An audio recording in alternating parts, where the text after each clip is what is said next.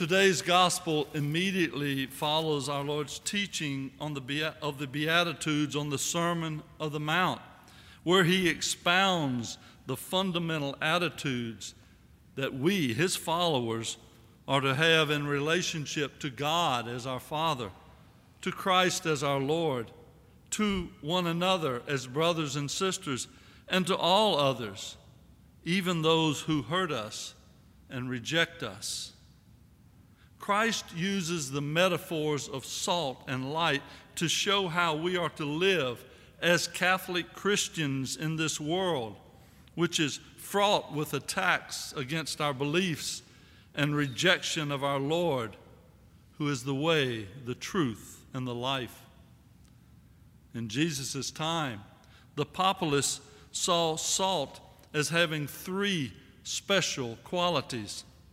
Salt, related to purity due to its glistening whiteness and because it came from the purest of things, the sun and the sea.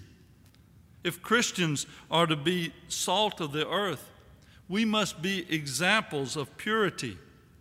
One characteristic of our world's culture is the lowering of moral standards.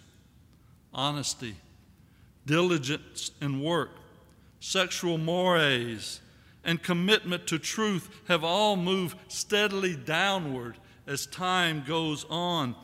Yet as Christians, we cannot withdraw from the world. As St. James says in his letter, we must keep ourselves unstained by the world and remain examples to others. In the ancient world, salt was the most common of all preservatives used to keep food from going bad. So salt preserves food from corruption. As disciples of our Lord, we are called to be examples who by our presence defeat corruption and makes it easier for others to live good lives. The greatest and most obvious quality of salt is that it lends flavor to things. Food without salt is bland and can be anemic, lacking power, vigor, and vitality.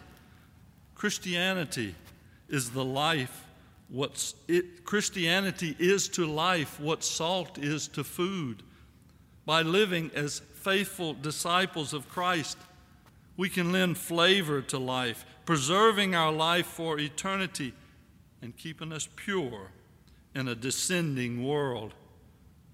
May we seek those things that are beneficial to ourselves and to our brothers and sisters without counting the cost to help them on the way to salvation.